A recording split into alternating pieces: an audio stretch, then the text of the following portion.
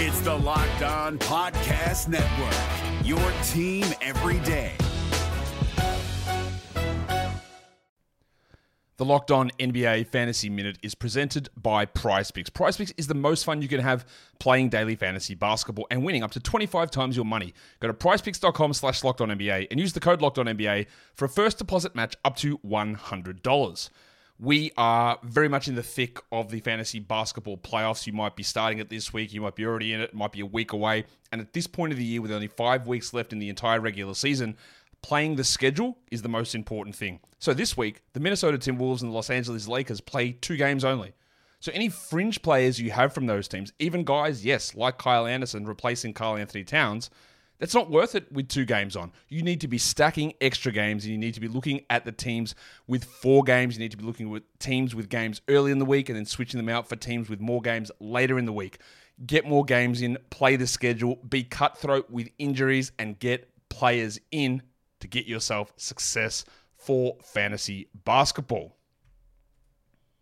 Jackson Gatlin here, host of the Monday edition Locked On NBA podcast. Every Monday, I cover the 3 biggest stories in the NBA with the local experts from Locked On. It's an awesome recap of the weekend of the NBA and a look at what's ahead. Mark your calendars on Monday to join me for Locked On NBA podcast, available on YouTube and wherever you get your podcasts.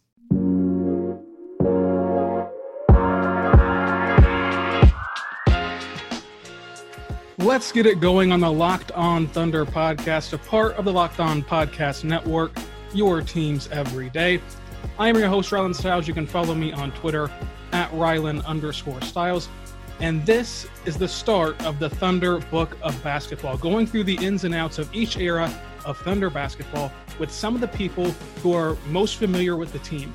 The Thunder U era cannot be discussed without my guest today, Andrew Schlecht, the podfather of Thunder basketball, the guy that made this all happen, and now hosts Down to Dunk on The Athletic. Andrew, how you doing today? I'm doing awesome. Thanks for having me. No problem about it. Like I said, you started this whole podcasting thing, especially involving the Thunder. How did that all go down with you and your Down to Dunk guys? Man, it was it's just kind of fallen into all of this, to be honest. It wasn't anything that I'd set out to do, but I just always loved NBA basketball, and we'd always talk basketball with my friends, and we were doing a Bible study where we'd meet every Wednesday morning super early, and we would just talk about the NBA basically for most of that time, and we decided to record it, and then things have just kind of snowballed from there. I mean, huge shout out to guys like Carson Cunningham and Royce Young that have really helped me along the way and kind of taught me a lot of things and guested and retweeted things for us. And, it's been a wild ride so far, and we're excited to keep it going. And so your podcast has shifted over to The Athletic recently, and just what's that experience been for you and your podcast, and then what's kind of your role at The Athletic? Yeah, man, it's been incredible. The Athletic has been great to us so far. Honestly, what it does, it gives us a bigger platform to be on, and it gives us access to people that we wouldn't have before. It's been great. So they're a wonderful company to work for. And then I started working for them 2 days before the OKC Jazz game. It was my first day on March 9th, and then the NBA is done on March 11th. But I'm a podcast producer for them full time, so I produce several different shows. I do Tampering with Sam Amick and Joe Varden. I do a Wizards show with Fred Katz, a Lakers show that has Brett Dawson, lots of familiar names, which is fun, a Celtics and a Sixers pod. So lots of really fun shows that I get to produce and help with. So it's just all NBA all the time for me, which was a dream I never thought would become a reality until, honestly, weeks ago. Well, I do appreciate all the time that you've given this show. And I want to start with, the Book of Basketball, your initial reaction whenever you found out that the Thunder, then the Sonics would be moving to Oklahoma City. Man, I was so excited because I was always a fan of the draft and have always followed it as closely as possible. It's so much easier now to follow the draft closely just because there are so many websites that show it. But like the Durant-Odin draft was such a big one. And the Sonics get Durant. That's great. And then when I found out that the possibility of Kevin Durant coming to Oklahoma City to play basketball, I mean, I just about lost it, because that's the dream, is to be able to kind of have a team come in and then grow with them. I mean, the idea of a team actually being in Oklahoma City is still pretty crazy if you think about it, because it's a small market. There's not a lot here. I mean, you talk to guys around the country, and Oklahoma City is one of the destinations they don't want to come to. And they're not excited to fly into Oklahoma City. And I don't blame them, because if you've been to other big cities, you fly in and you see this giant skyline. You're like, okay, this is a big deal. Like you fly into Houston or obviously any of the coastal cities. It's a huge deal. You fly into Oklahoma City, you're at Will Rogers World Airport. Yeah. There's nothing out there, man. And then you drive downtown, it's like, there's one building. Like, this place has an NBA team? This place? And so just the idea that the Thunder exists in Oklahoma City is still a pretty crazy thing. Credit to the ownership group for making that happen, because it was the perfect time for that to happen. You have these oil companies that are making just gobs of money, and they really capitalized on that and changed the city for forever. I mean, without the Thunder here, I'm not sure that everything kind of booms like it has in Oklahoma City. It's been an incredible journey, and I don't think that without the Thunder you get to where Oklahoma City is now. So it's, to me, I remember hearing about it, and there were a lot of people disappointed that it wasn't going to be the Hornets, because we had the Hornets and we kind of grown to love Chris Paul and that whole crew and David West. But honestly, we got the best of it, and that came with Sam Presti and with Kevin Durant and with Russell Westbrook coming in OKC at all of them very young ages. So I just remember that as a young kid. I'm only 22 years old, so I just couldn't fathom that we would have a permanent team here in Oklahoma City. I remember, rushing to Oklahoma City when the Hornets were here to go see my then favorite team, the Mavericks, go see Dirk, coached by Avery Johnson, and that group of Mavericks. I just was so excited to get to see them for once, because we never really made the trip down to Dallas. And then to find out we'd be getting something of our own, not sharing it with New Orleans, not having them return to New Orleans, but it'd be our own team. That was crazy to me. So did you have a fandom besides, before the Thunder, or were you just kind of a all-out NBA guy? Yeah, I mean, it was always Shaquille O'Neal for me. I mean, it was from the early 90s. That was the guy. I just remember watching him when I was a young kid, just thinking, oh my, who is this guy? And why is he destroying everybody? And I wanted to watch him all the time. And back then, I mean, living in Oklahoma City, there wasn't a whole lot you could watch of him. So, I mean, I'd look at the newspaper, I'd read magazines, and then, when there's national televised games, great. During the playoffs, obviously, you get to watch a lot of Shaq with those Magic teams. And I just kind of followed Shaq throughout his career. Honestly, that was my rooting interest, was whoever Shaq played for.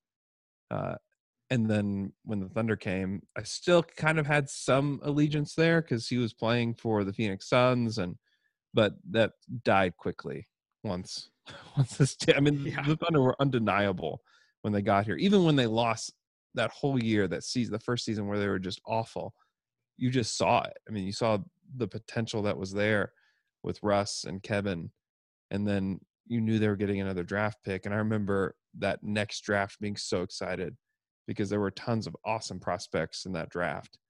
And that was just an exciting process to go through for a fan of the Thunder at the time. I don't think a team could handle a transition better than the Thunder did. They lose that first season, sure, but as you mentioned, they already had the young guys with Kevin Durant and Russell Westbrook, and the losing, it didn't feel like losing. You were just happy to be there, and then they immediately start winning the next season and so on. We know the rest of the story. I want to get your opinion on this. Is when was the first time that you sat back and thought, wow, this group, this Thunder team would be a dynasty, would be one of the most winning basketball organizations in the modern era of basketball? I think that it was probably when they beat the Lakers at home in that first round series in 2010. I just thought I didn't think they'd have a chance of beating the Lakers one time. I mean, I remember the starting lineups being announced. I was in the building. I was up in Loud City with a couple of my buddies, and Kobe Bryant, Pau Gasol, Andrew Bynum, Lamar Odom, Ron Artest. It's like, oh my, I just remember just being overwhelmed, just like, whoa, those guys are here. They're in my city. This is insane. And then the Thunder took it to them. I mean, just destroyed them. And that was the moment where I'm like, oh boy, if this is where they are today, they're 21 years old. What's going to happen? What's going to happen from here? It felt inevitable that there was going to be a championship parade in Oklahoma City. I mean, I think that should be the moment. Yeah, it was surreal. It was very surreal. I mean, I think the entire crowd cheered almost the whole time. I mean, it was just one of those coming of age moments for that Thunder team. And I mean, I'll never forget it. And that was the moment, because before it was like, okay, let's see what these youngsters can do against the champion Lakers. And they were the reigning champion, and they're coming in to our house. They're going to crush us. And it was the opposite. And I think too, just that series, Kobe Bryant and the level of athletes that complimented Russ and KD and complimented this young core, it had to make you feel good as a Thunder fan. Oh yeah. I mean, and at the time it was all about the big man too. I mean, you had the Twin Towers of Pau Gasol, Andrew Bynum. And that was another thing that made you think, okay, they're not ready yet, is that Nenad Kristic was starting at center. And you just thought, okay, well, this is cute, but we don't have what it takes to be with the big boys. And then I was at the first game that Kendrick Perkins was announced and starting lineup. And that was also another moment where I was like, okay, we're here now. We're in this fight for the Western Conference now. This has been a fantastic interview so far with the Athletics' Andrew Schlecht, just as fantastic as Built Bar. Built Bar is a protein bar that tastes just like a candy bar. Go to BuiltBar.com, use promo code LOCKEDON, and get $10 off your first order. Built Bar is phenomenal. They sent us a box of Built Bars that truly are off the charts. My favorite has to be the banana nut bread, but I also love any flavor that you go on the website and see the word peanut butter, just go ahead and buy it. It's going to taste amazing. They get you all of the protein that you need, gives you high energy. It's very filling and it's low in carbs, low in sugar, and low in calories. You cannot beat that trifecta in a protein bar. And most importantly, it tastes really good. You can use it pre-workout, post-workout. You can even use it as a meal replacement. If you're on the go for breakfast or you just want to have a light breakfast or something, you can use it and it will fill you up and it will be just delicious. So head on over to BuiltBar.com, use promo code LOCKEDON, get $10 off your first order.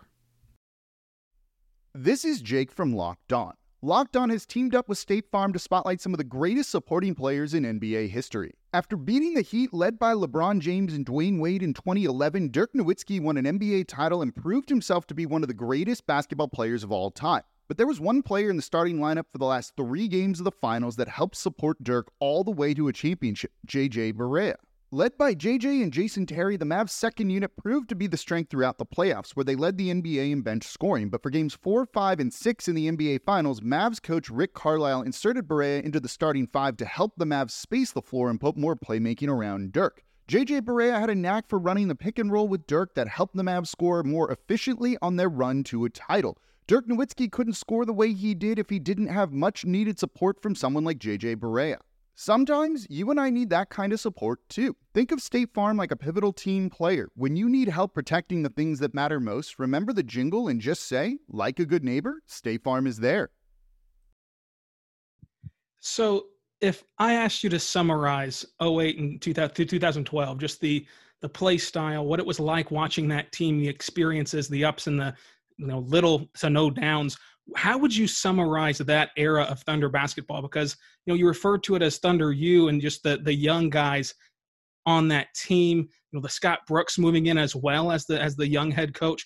What would you do to summarize how that team played and just what it felt like being a fan? Take us back to that moment. Yeah, I mean, they were easily the most athletic team in the league, and that's what Sam was trying to do, is to put together a really athletic bunch. He brought in Thabo Sefolosha during that time. Serge Ibaka came over a year after he was drafted, and they were just the most electric, athletic, defensive-minded team in the league. And then you had a scorer in Kevin Durant, an emerging scorer in Russell Westbrook, And, they didn't shoot a lot of threes either. And that was kind of a downfall of even the league at the time, was that they hadn't quite discovered how valuable the 3-point shot was. And having a weapon like Kevin Durant, it's kind of a shame looking back on it that he took like 2 threes a game, which is unthinkable today. It's unthinkable to think that a guy like him would only take that many threes per game. So, I mean, it was a lot of ISO basketball, a lot of your turn, my turn. I mean, if you look back at that time too, it was, man, this is cool, but Russell Westbrook is not a point guard. I don't know what the Thunder are doing.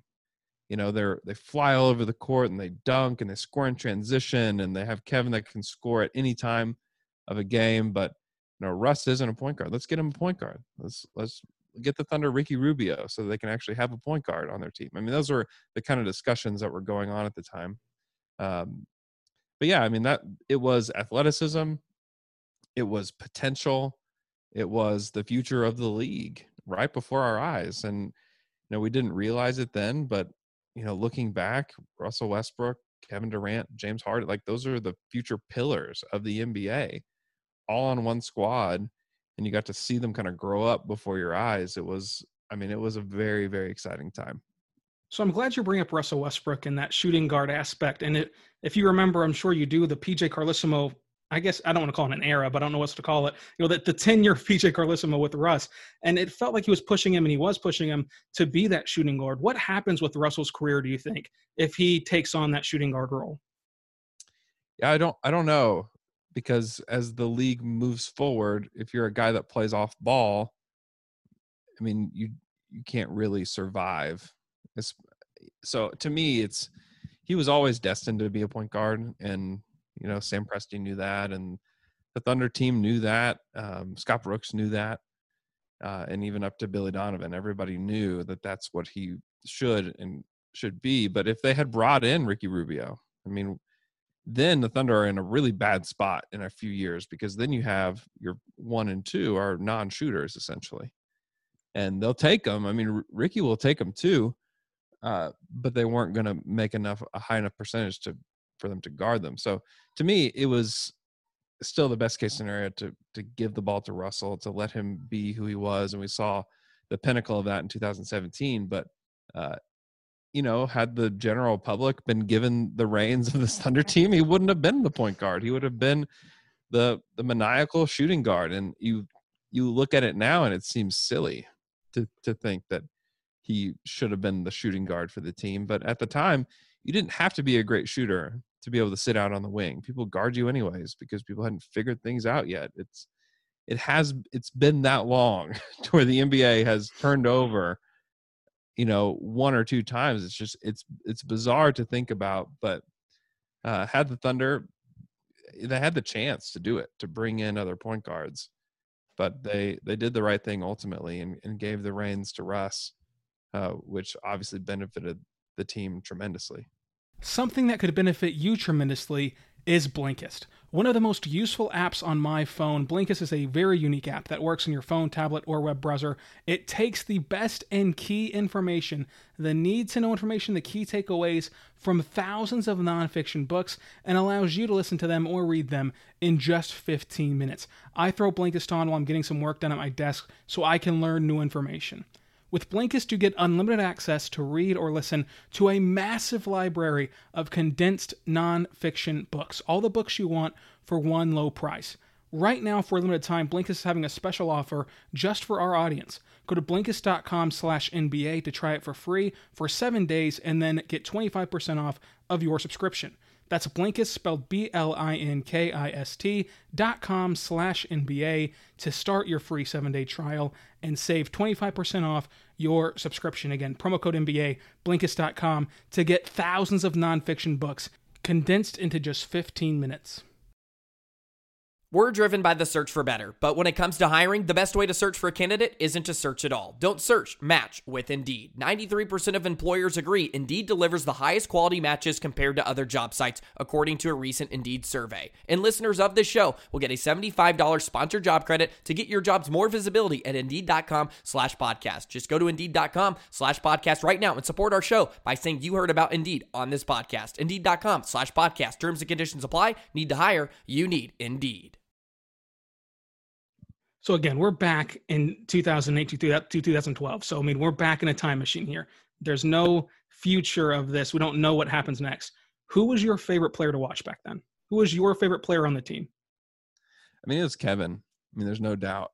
I mean, he's the things that he could do on the court as a 7-footer, you just hadn't really seen before. I mean, you've seen guys like Dirk Nowitzki come to the league. He's a big guy that's shooting on the perimeter, that's able to create off the dribble. It's great. He's still pretty slow. And then you have Kevin, who is as fast as a guard, as long as a center. He can shoot it. He can, shoot fadeaway shots. He can do it all. Just watching him evolve and learn how to pass and learn, how to defend better. To me, he was always the one that was just so intriguing because the sky was the limit. I mean, you had a guy right in front of you that guy has all the tools to be the very best player in the NBA and a top 5 player of all time. I mean, he's right there. I mean, Russ was really fun, but Russ had just such high highs and low lows in those first few years that I would say that I was equally excited about him as much as I was beating my head against a brick wall because there was a lot of bad Russ in there, especially in those first few years, because there were times where we were like, I'd rather have Eric Maynor out there, I think. So it seemed so stupid, but that was the case back then. And so Russell, there were a lot of growing pains with Russell Westbrook becoming who he was destined to be. But Kevin, it was always, wow. I mean, what he can do at his size, at his position, I'd just never seen it. I mean, Tracy McGrady was the closest thing. And back then we thought if Kevin could be Tracy McGrady, that would be incredible. Well, he's surpassed that. I mean, he's a much better player than Tracy McGrady was. And he's bigger than Tracy McGrady. And so to me, that was always the guy. I mean, watching him play was incredible. So of the big three, Kevin Durant was for sure my favorite, but my personal favorite on the team was Nick Collison. And I'm the same guy that had the Dirk jerseys and KD jerseys. I also had the Jerry Stackhouse jerseys and guys like that. I've just always liked those kind of guys when watching basketball. But we've made it far into this podcast, but this topic had to come up. And that's, of course, James Harden. Yep. And this kind of was the end of the Thunder U era after that finals run. The first question I have about this is the biggest what if I think in all of this is, if James Harden is still on this team with KD, with Russell Westbrook, does he reach that MVP level ceiling in your mind? I mean, I don't think you can. I mean, if you take a look at the Warriors the past several years, I mean, Kevin Durant, Steph Curry, they were 2 of the best 3 players in the NBA. We're talking about them as MVP candidates. You can't showcase all that you need to showcase to be the MVP when you're playing with players that are that good. So I don't think Russell wins the MVP. I don't think James does either if James stays, but I think that they do probably win a title if he stays. So I think, the individual accolades to me go out the window because it's going to be about the team. That's another reason why it would have never happened. He would have never stayed. I really just don't believe it. I think that he was always wanting to go to his own team, and maybe they re-sign him and he sticks around for another year and they're able to trade him, on his new contract. I think that could have been a thing. And you wish they would have done that for several reasons. One, I think that James got so much better that next season, and to be able to showcase that, I think you get a better trade in return. And also the trade that the Thunder got for James Harden, I think at the time they thought that Raptors pick was going to be in the top 8, and they were very excited about that. Turned out to not be the case. They didn't get a top 8 pick. which really, and they ended up getting one of the better players in the draft, which is great for them. But I think they thought that pick would be better. And so to me, the what if is let him stick around another year. You try to go for another title again, and then maybe you trade him, or you give him the max extension with the intention of trading him, like similar to what they had to do with Paul George, where there's yep, we're going to give you the extension. It's going to be awesome. But listen, if this isn't working the way you think it should, we'll find a landing spot for you. I don't think that James ever really wanted, once he figured out what he could be in the league, I don't think he ever wanted to be the third wheel. And that's okay. But I think they could have figured it out. The Thunder could have forced his hand and said, sorry, dude, you're under contract. We can match whatever we want, and you're just going to have to deal with it. You have to make the best of it. They could have done that. The Thunder don't roll like that. The Thunder have never operated like that. They want to be very player friendly. That's for several reasons. One, they want to have a good reputation amongst players. And then two, you can't have a bad reputation amongst players as a small market. I mean, there's so many disadvantages to small markets as it is. And then if players think that you're not going to treat them right or do what they want at all, then you're like doubly screwed. I mean, yeah. Because it happens at the draft where agents will steer players away. It has happened to the Thunder before. And you don't hear about it, but it's happened to the Thunder before where teams say, no, I don't want my player to go there. And so they do things like they don't share medicals, or if they do share medicals, they share like false information to steer that player away from you. I mean, that happens all the time. And if they had a bad reputation, then there's going to be players like, nope, not going there. So there are several reasons why James Harden didn't stay with the team. And ultimately it's James wanted to be the man, and you watch him in Houston, and it's warranted. It's warranted that he, wanted to be that and became that. But yeah, I think that the Thunder should have given it at least another year, given themselves more time with that crew. And honestly, if Patrick Beverley doesn't run into Russell Westbrook's leg, we maybe just don't even have this conversation because the Thunder have a title anyways. But unfortunately, we do have to have this conversation because it ultimately was the wrong thing to do. You at least give yourself another year or 2 years with James and then figure it out from there. But the Thunder and Sam Presti just cut it short. And along the same lines as that James Harden trade becomes the topic of Ibaka versus Harden, which I don't like simpling it down to just that form. But since it is something that's occurred, in the Thunder Twitter sphere and around Thunder fans, let's not forget just how good just how good Ibaka was. I mean, if the NBA doesn't change overnight, Serge Ibaka would have been a very valuable player to have, and he still was very good for that core. Can you just kind of put into words how good Serge was and kind of just put some more respect than he gets from like the casual Thunder fans or the NBA fans that just say, well, it was so dumb to keep Ibaka over Harden? There was some real credence to that at the time, to keeping Ibaka. Yeah, I mean, it was never really that. It was never really let's choose one and let's go for it. It was, whether or not the Thunder re-signed Serge Ibaka, James Harden was still going to have the same position of what he wanted to happen. So it was never really that. It was never the Thunder sitting down in a meeting and putting both names up on the board and taking a vote as who we're going to keep. It was never, ever that. So that narrative is definitely like created online, created on Twitter. So it's not a true. They could have kept both of them easily. That could have happened. Had James been willing to be a part of the team, had James been willing to take a small pay cut that everyone else had taken, if he would have just been willing to do it, then there's no problem. There's no problem at all. But James created that problem for the team and for themselves. The Thunder could have forced his hand, like I said. They didn't. And then they found themselves where they were. But Serge was great, man. He was a guy that came on. No one really knew what to expect of him. I remember watching him in the Thunder blue and white game. I used to be a high school teacher at Midwest City High School, and the Thunder played their blue and white game at Midwest City High School. And so I worked all day and stayed late and then walked over to the gym. And it was the first time I'd ever seen Serge Ibaka in person. And I remember watching him and thinking, he's ready now. He can play today. He can play in the NBA today because he was way better than other guys that are on the court. I mean, like Byron Mullins was on that team. I remember Sean Livingston was out there with that squad. Serge, played, I think he played on Jeff Green's team. And so you got to see the whole team out there and you watched him, you're like, okay, that guy's ready now.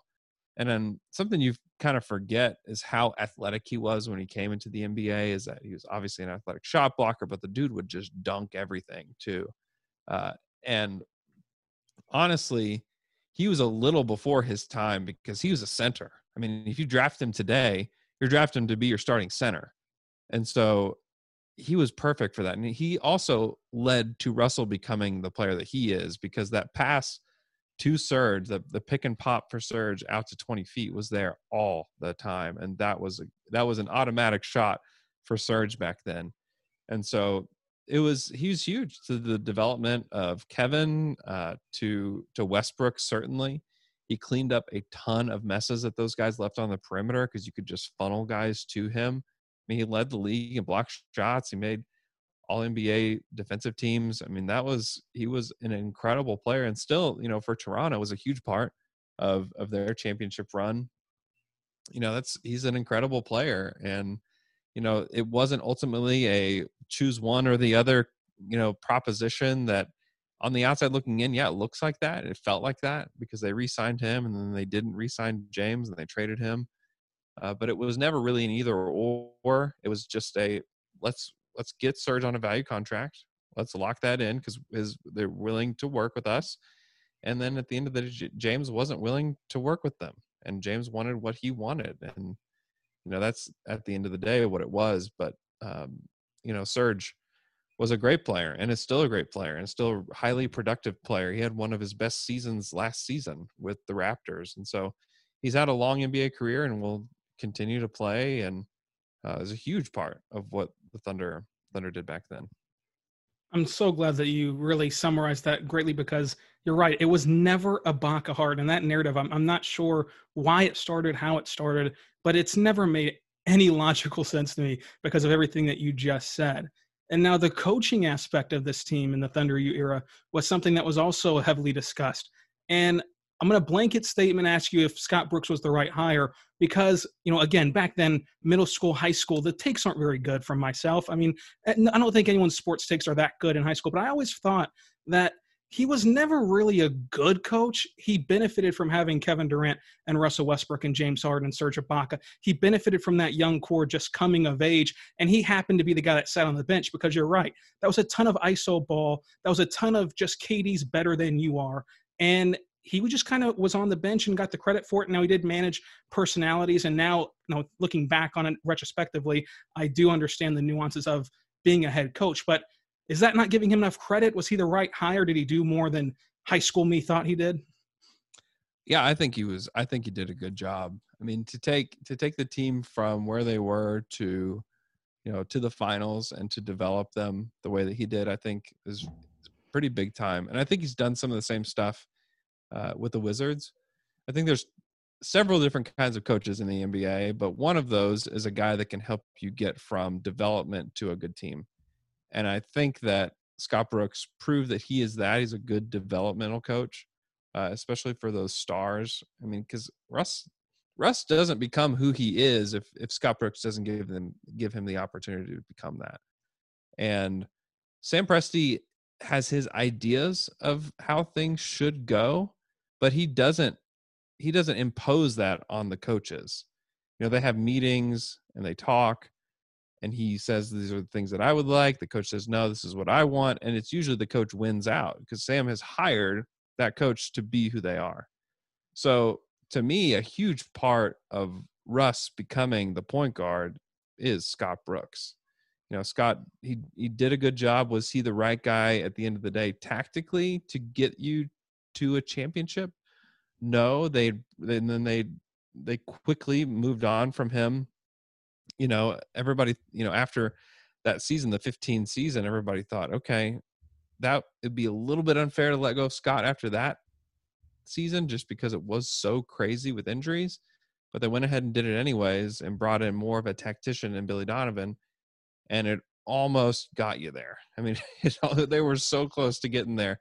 But yeah, I think Scott Brooks is a good coach, and I think that he's probably underrated. It's certainly NBA. And here's the deal: is that NBA stars control the league. They control the NBA. They control the games. That's what the league. That's how the league functions.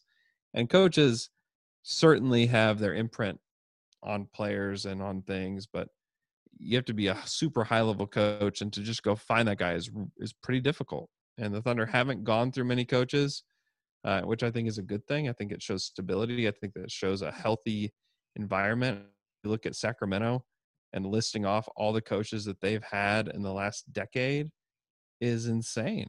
I mean, you forget the amount of coaches that they had to go through, and they still probably feel like they probably haven't found the right coach in Luke Walton. With the Thunder, they've been through 3 coaches. I mean, that's it. And to me, that's a big deal. I think Scott showed a lot. To take that team from the bottom of the barrel to 50 wins, I mean, Scott Brooks is a huge part of that. And so it may look like there's tactically some things that don't look right, but also sitting on the outside looking in, we know so little of what goes on behind the scenes. We know so little of how these teams function. And I don't think you just throw anybody in there and this team, vaults to 50 wins.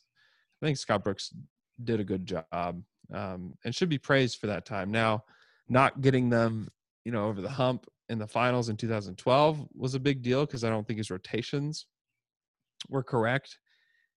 Just because the Thunder were behind the times and playing big men too many minutes. And, that's a part of the story, certainly, but also he helped beat a Spurs team that people forget was one of the best regular season teams of all time. And so he doesn't get credit for that, but he does, everybody talks about him playing perk too much in the finals, but you forget that beating that Spurs team was a huge deal. And a lot of it was because of some of the adjustments that he made. So to me, I think he is a good coach. He's obviously, he's still in the NBA today. He's doing a good job with the Wizards. Their team is obviously not a good roster. That roster is really pretty pathetic when you look at it, but you can watch the development of a Bradley Beal. I mean, Bradley Beal has made a huge leap in this season. And some of that credit should go to Scott Brooks. Some of those younger guys have developed under Scott Brooks. I think that he provides a certain level for the culture of the team that I think was very amenable to Sam Presti and the Thunder front office. And I think the same for the Wizards. So I think that he gets a short end of the stick just because what you saw in front of you was like, oh my goodness, look at the talent here. We don't think that he's using it right. And he didn't always make the right decision. But name another coach that has gotten a team of 22-year-olds to the NBA Finals. I mean, I don't know that it exists. That's a really good point on Scott Brooks. And I wanted to ask you the same question for Nick Collison that I did for Serge Ibaka, because as I told you, Nick Collison was my guy. I've written an article saying he should be in the Hall of Fame. Now that ties back into his Kansas days and what he did in high school, and because it's a basketball Hall of Fame, not the NBA Hall of Fame. But I remember him being, the best defender you can throw on Dirk, and Dirk still got his because he's Dirk Nowitzki.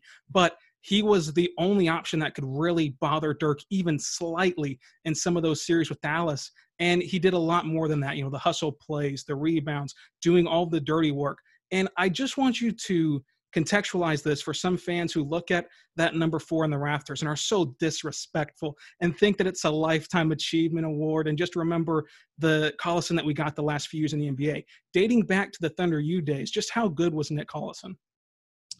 Yeah, I mean, Nick provided, similar to Scott Brooks, an element of stability.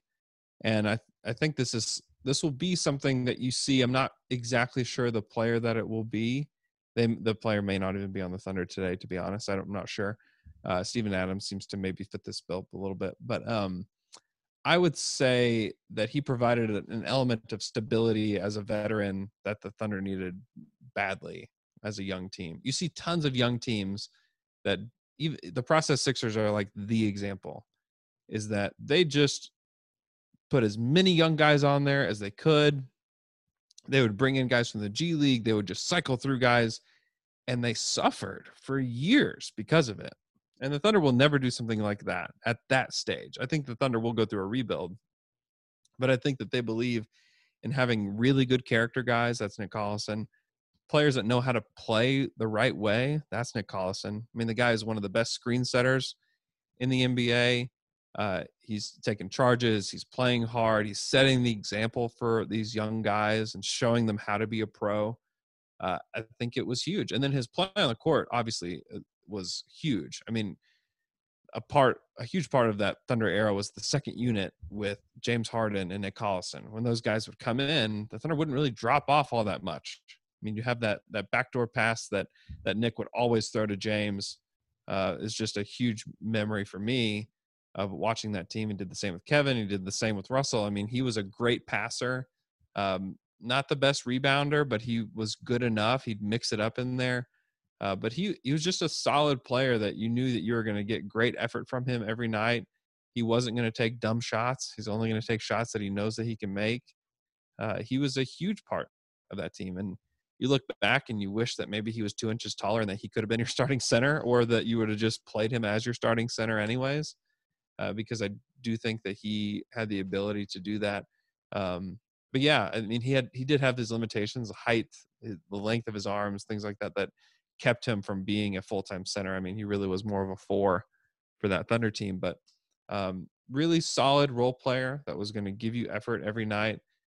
Another thing I wish that he could have perfected was hitting a corner 3. They tried that for years to get him comfortable doing that. It never really took.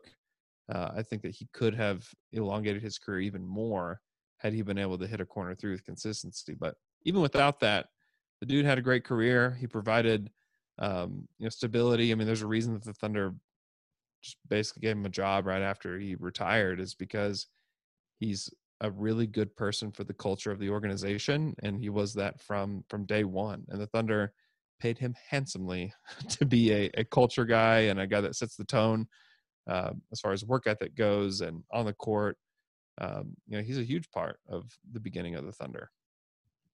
So one of the big what ifs in this era, before we get out of here, was the 2009 potential trade of Tyson Chandler, which fell through due to medicals.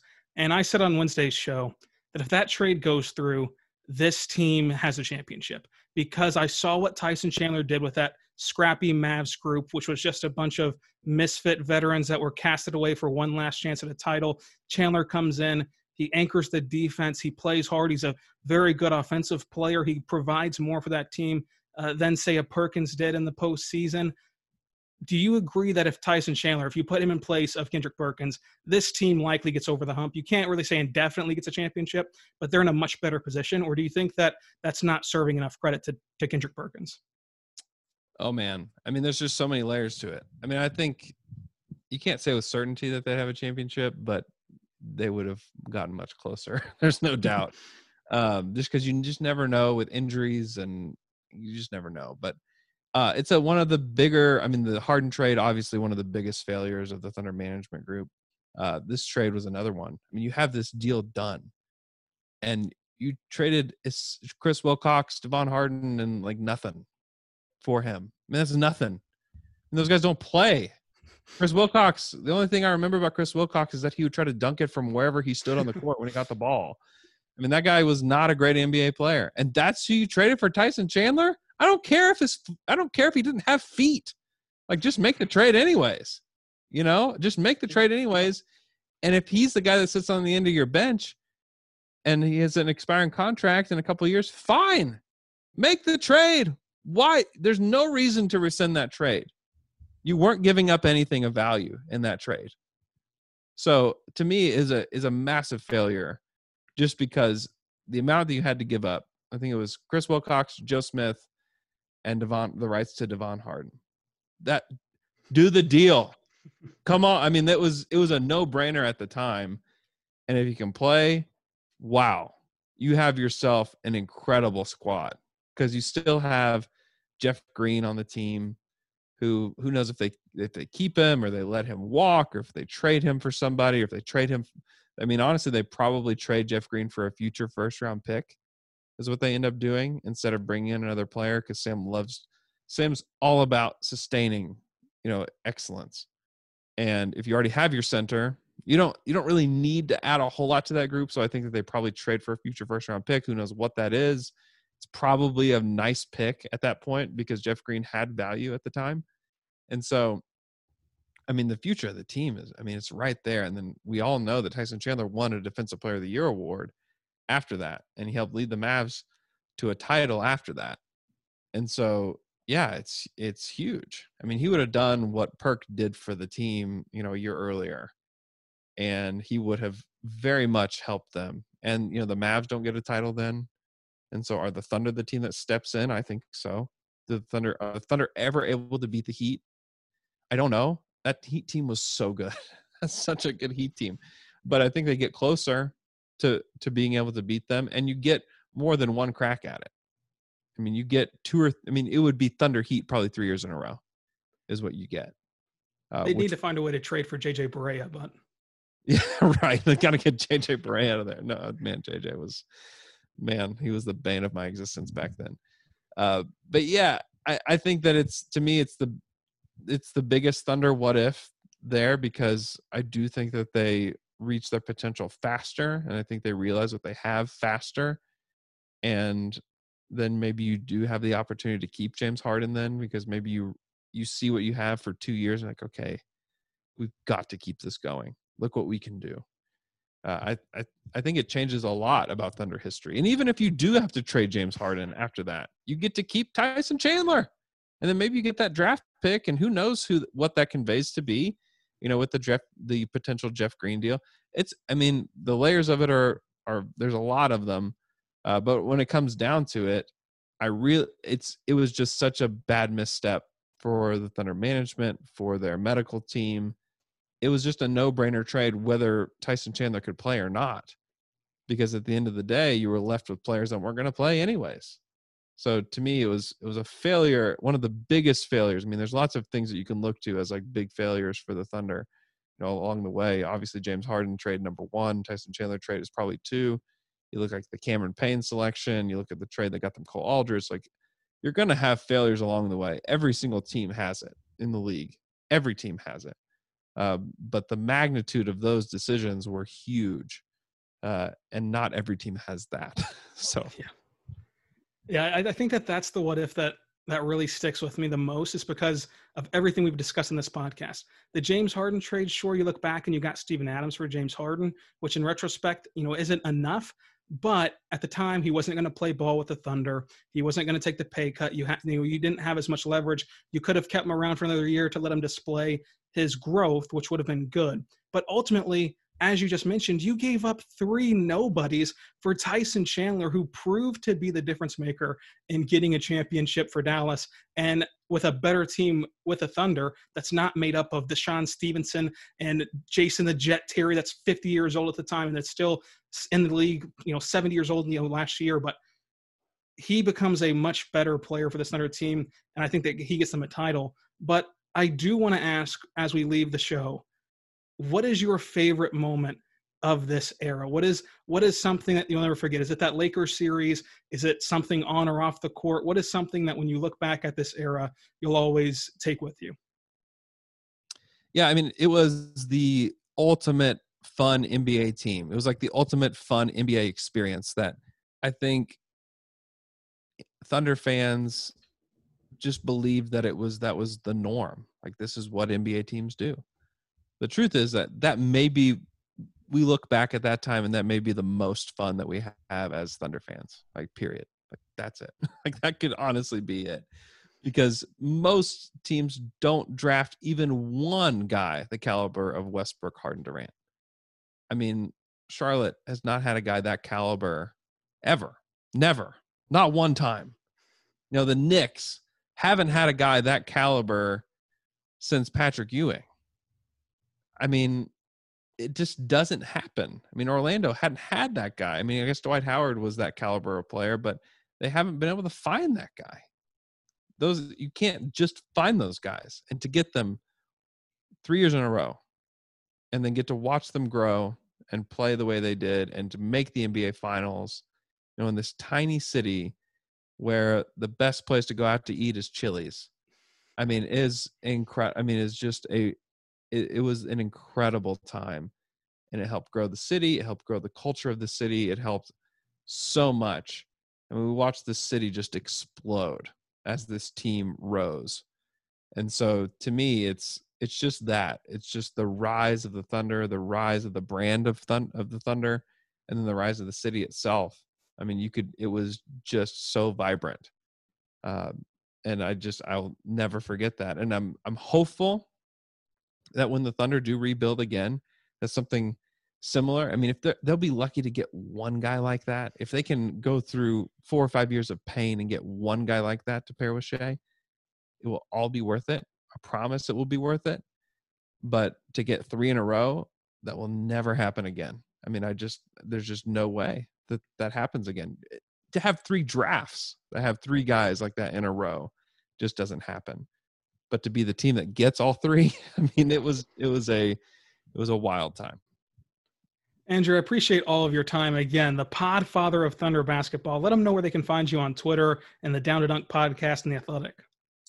Yeah, you can follow me at Andrew K. Schlecht on Twitter. Find our podcast. Just search Down to Dunk on any podcast platform. Make sure you subscribe to The Athletic.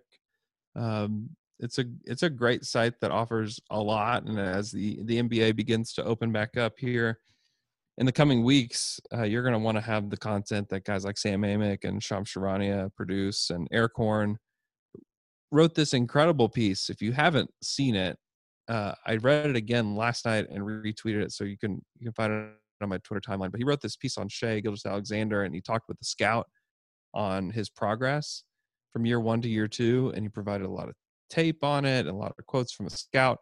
It's incredible. And so if you're not subscribed to The Athletic, to me, that's reason enough. So if you would go, find that article, click on it and subscribe from there so that Eric can get some credit for that article. But to me, it's a huge deal. If you're a Thunder fan, a sports fan at all, I mean, you got to be subscribed to The Athletic. Andrew, again, I cannot thank you enough for your time. I've always listened to your show. We'll continue to listen to your show. And thank you for hopping on Locked On Thunder. Thanks a lot. Be good and be good to one another. And we'll see you next time on the Locked On Thunder podcast, a part of the Locked On Podcast Network. Perfect ending to a historic day.